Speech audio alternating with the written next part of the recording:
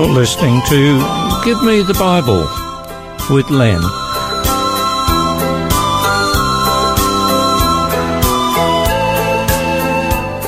Today's topic is entitled Sailor.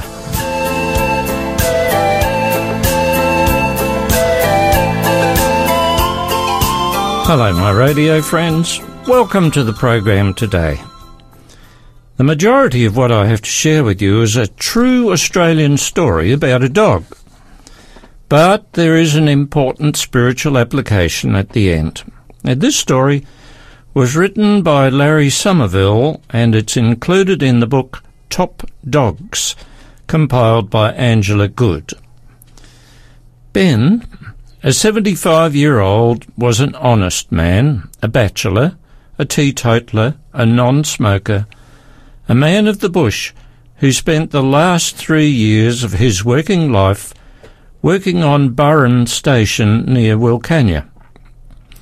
Ben mostly kept to himself. His sole companion was an 8-year-old red kelpie named Sailor. Ben would describe himself as a good sheep man and was an expert with dogs. He acquired Sailor as a 7-week-old pup for 5 shillings, that's 50 cents, from a passing traveller. Ben carefully trained Sailor to manage sheep. The dog was a good worker and learnt his lessons well. At night, Sailor bedded down alongside Ben in the shearers' quarters. The two were great companions, and Ben would chat away to Sailor for hours on end.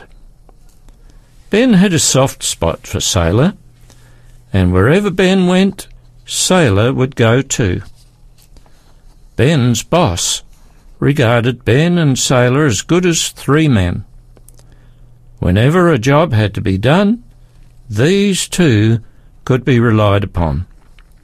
One day, Ben's boss casually remarked, "The sheepdog trials are on at the showground next Saturday. Do you want me to enter you and Sailor when I'm in town today?" Although Ben had a dislike of crowds, after a few moments' hesitation he replied, "OK, we'll give it a go."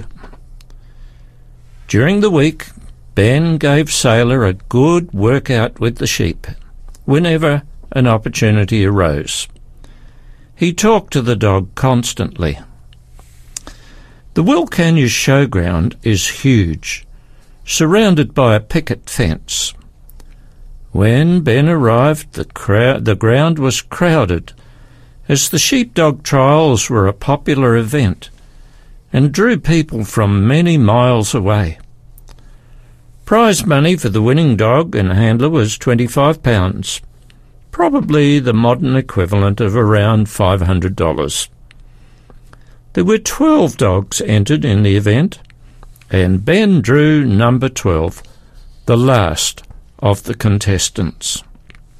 After this, Ben found a secluded, shady spot on the outskirts of the park while they waited their turn. The rules of the sheepdog trials were such that each competitor started with 100 points, and points would be deducted for mistakes or for going over time. At the commencement of each trial, the handler would stand at the opposite ends of the grounds to the dog, and by whistles and voice commands, the dog responding to those commands would be required to bring 3 sheep back to the handler as quickly as possible. From there, the dog was required to take the sheep through a drafting race. Then 200 yards, and that's just under 200 metres, to a small bridge. Finally, it had to take the sheep another 200 yards to a pen, where, after all 3 sheep were inside, the handler would close the gate, thus concluding the trial. At 11 a.m, the steward blew his whistle for the first contestant. The crowd was silent. The first 3 dogs scored between 80 and 90 points each. The 4th dog, a huge black and tan kelpie, was very good, scoring 95 points with only a few errors. "Oh, that's a tough one to beat," Ben remarked to Sailor, who was sleeping in the shade next to his master. The day wore on. 2 other dogs scored 91 and 92. The rest were in the 80s. The 9th competitor was Floss, a well-bred 2-year-old border collie with good markings. Ben thought she would be difficult to beat. He had heard of the exploits of this dog at previous trials. At the first obstacle, the collie was faultless, putting the sheep through the race perfectly with a maximum score. Ben admired this dog. She was certainly a champion and had an air of confidence. He reminded Ben of Sailor, of when he was at that age. The border collie scored 98 points, eliciting a roar of approval from the crowd. Finally, contestant number 12 was summoned. "You'll do your best, old boy," Ben whispered to Sailor as they walked to their places for the start. When Ben and Sailor arrived at the peg, a quietness settled on the ground in deference to their age. Sailor, with his white whiskers and muzzle, and Ben, stooped over slightly, were in direct contrast to the collie and its handler. Sailor sat quietly at the start, till the 3 sheep were liberated at the other end of the ground. When they were standing steady, the judge signalled the timekeeper, and Ben was given the signal to begin. For about 10 seconds, Ben hesitated so that Sailor could get the scent. Ben knew that this was going to be a tough challenge. Suddenly, there was a change in Sailor. He sat upright, listening with his ears back in an antenna fashion. Ben cast him out. "Go way back, boy!" Sailor was off like a flash, and Ben, because of the obstacles, used a shrill whistle to guide him. It was a perfect pear-shaped cast, and he came up smartly behind the sheep, and on Ben's whistle halted directly behind them. Sailor, as if by telepathy, delivered the sheep without fault in a straight line down the centre of the field. He was precise and neat, handling the sheep quietly and with assurance. Not for a second did he give them opportunity to be contrary. He indeed was the master of the situation, and Ben knew he'd gained maximum points for his effort. Ben's hands began to sweat, and though excited, he maintained a poker face. Ben then led the way round the fence with the 3 sheep behind him, and Sailor taking up the rear. On reaching the drafting race, Ben stepped into a car tyre placed on the field for the handler, who had to stay there until the sheep were put through the race by the dog. Until then, Sailor had not made a mistake. But just as the last sheep was about to go through the race, it veered a fraction to the right. It was only for a second, but Ben knew they had lost vital points. From time to time, Sailor left the starting peg. Ben talked to him constantly, giving him encouragement and commands, and trying to keep one guess ahead of his dog. After the race, it was 200 yards to the next obstacle, the bridge. Ben kept talking and encouraging the dog reassuringly. Again he could not Sailor's effort, and realised they had again gained maximum points. With the final obstacle of the pen, Ben praised Sailor. "Good boy." Unknown to Ben, whose full concentration was on the dog, the crowd was completely silent as everyone sensed the closeness of the scores. "Go way back! Go way 4! Go back!" Sailor appeared to be like a puppet on a string. He obeyed every command perfectly. With the 3 sheep close by the pen, and Sailor glued with his nose twitching in front of them, and with one paw raised as if to pounce, excitement reached its peak. 2 sheep raced into the pen with a slight movement from Sailor. Just one more to go. Suddenly, for no apparent reason, the remaining sheep ducked out of the edge of the wing. Sailor had him back and in the pen in almost an instant, but Ben knew he had lost another point. The crowd cheered, and everyone except Ben and Sailor seemed to go mad. When the score of 97 was marked up on the chalkboard, a ripple again went around the crowd. Floss, the border collie, had won by 1 point. No one had ever dreamed that any other dog would come near Floss's score. However, Ben's experience told him the younger dog deserved to win, so he tried not to let Sailor sense his disappointment. Floss's owner, knowing how close the result had been, finally broke away from his friends and walked over to congratulate Ben on the fine performance Sailor had put up. He too recognised a good dog when he saw one.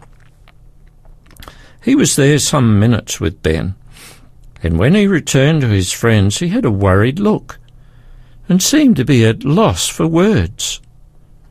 One of his friends jokingly asked, "What's the matter, Alf? Anyone would think you had lost." He didn't reply for some time. When he did, his voice shook. "You saw that old kelpie work those sheep so close," he replied. "Do you know he's been blind for 2 years?" I think we humans can learn many valuable lessons from animals, and we're going to have a break here, and I'm going to share the rest with you straight afterwards.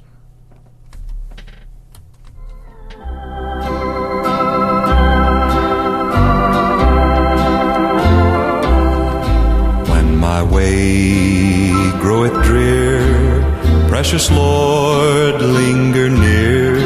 When my life is almost gone,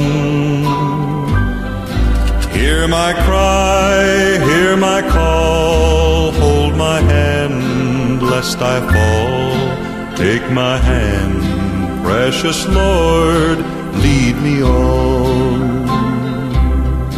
Precious Lord, take my hand, lead me on, let me stand. I am tired, I am weak, I am worn. Through the storm, through the night, lead me on to the light. Take my hand, precious Lord, lead me home.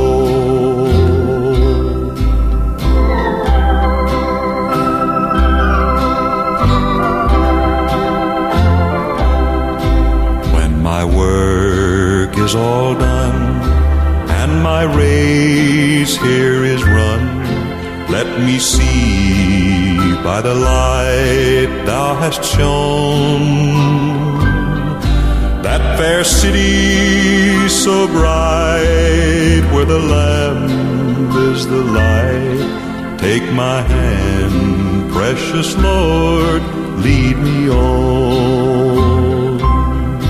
Precious Lord, take my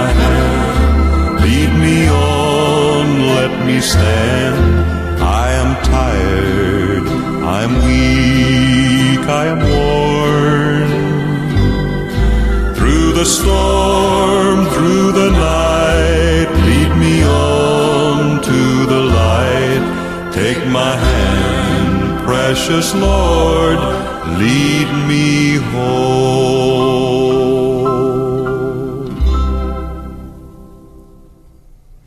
Just before the break, I said to you that we human beings can learn many valuable lessons from animals.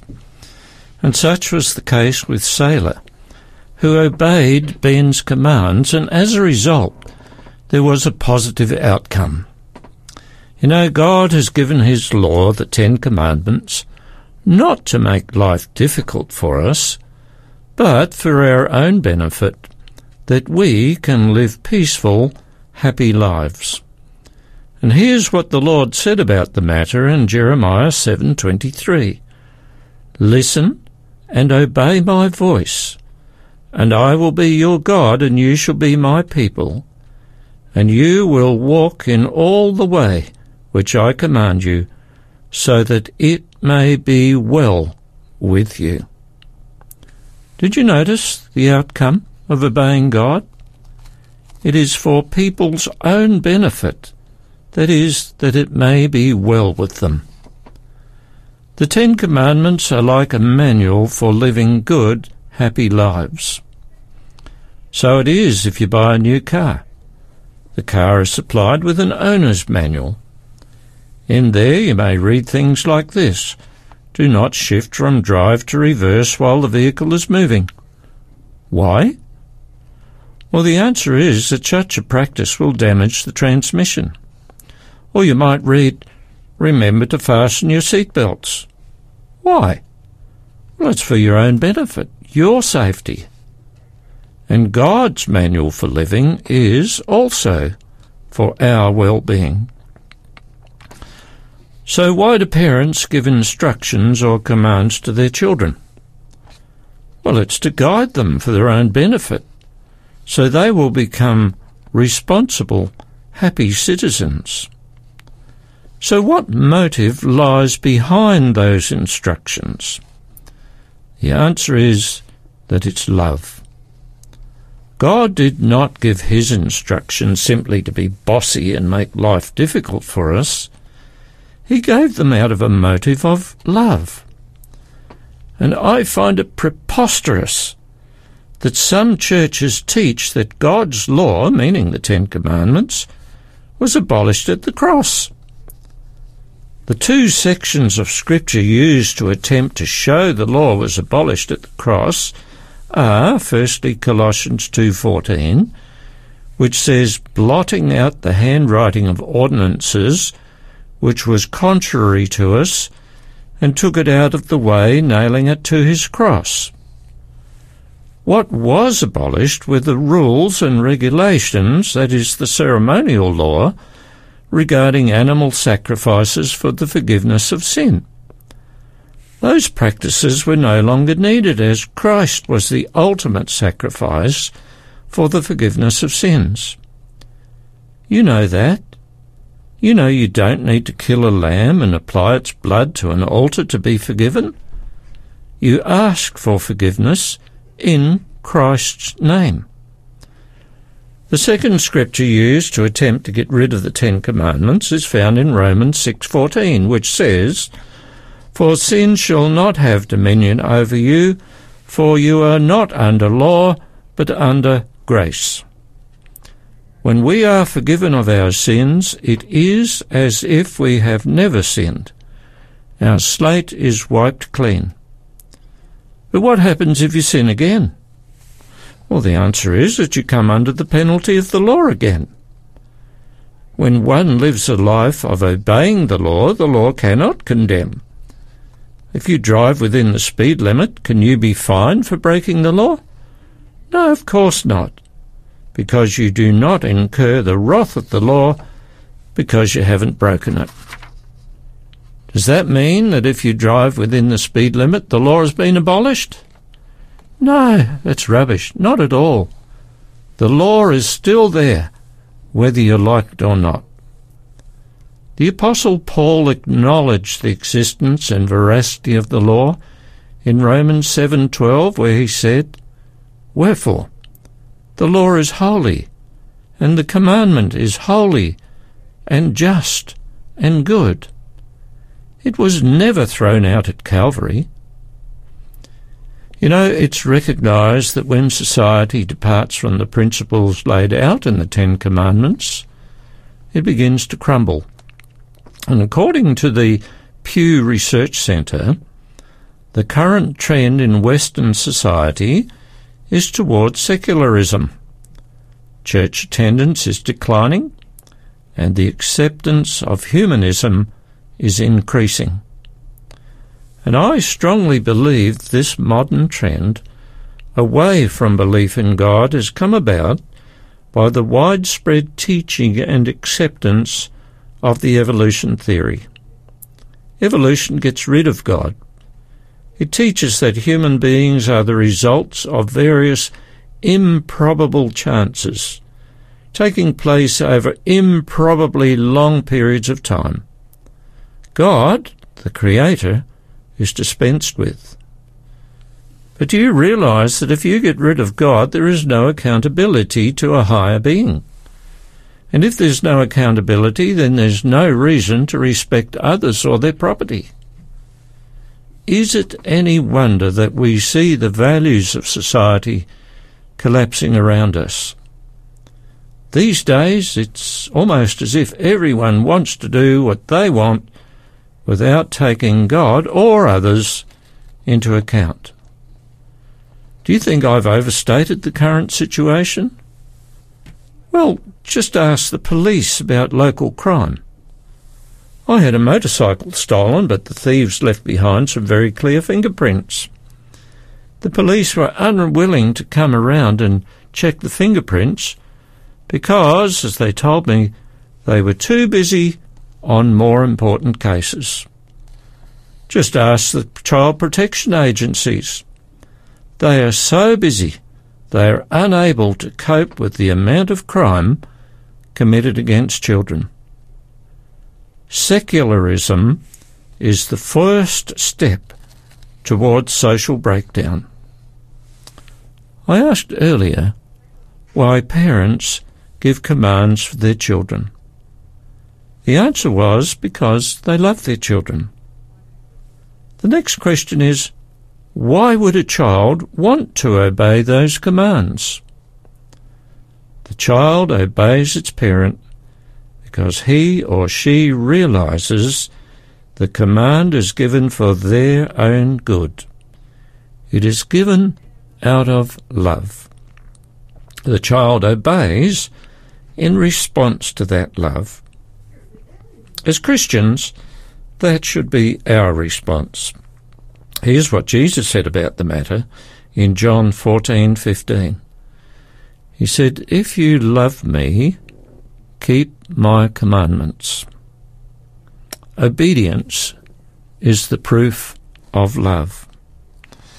Yes, I hear some Christians speak about love, love, love. But it makes me very cynical about their love when it's quite obvious that some of those same people pick and choose which commandments they will obey. That's not love for God. It's love for self. The Apostle John gives the final word on love in 2 John 1:6, where he says, "And this is love, that we walk in obedience to his commands. As you have heard from the beginning, his command is that you walk in his love."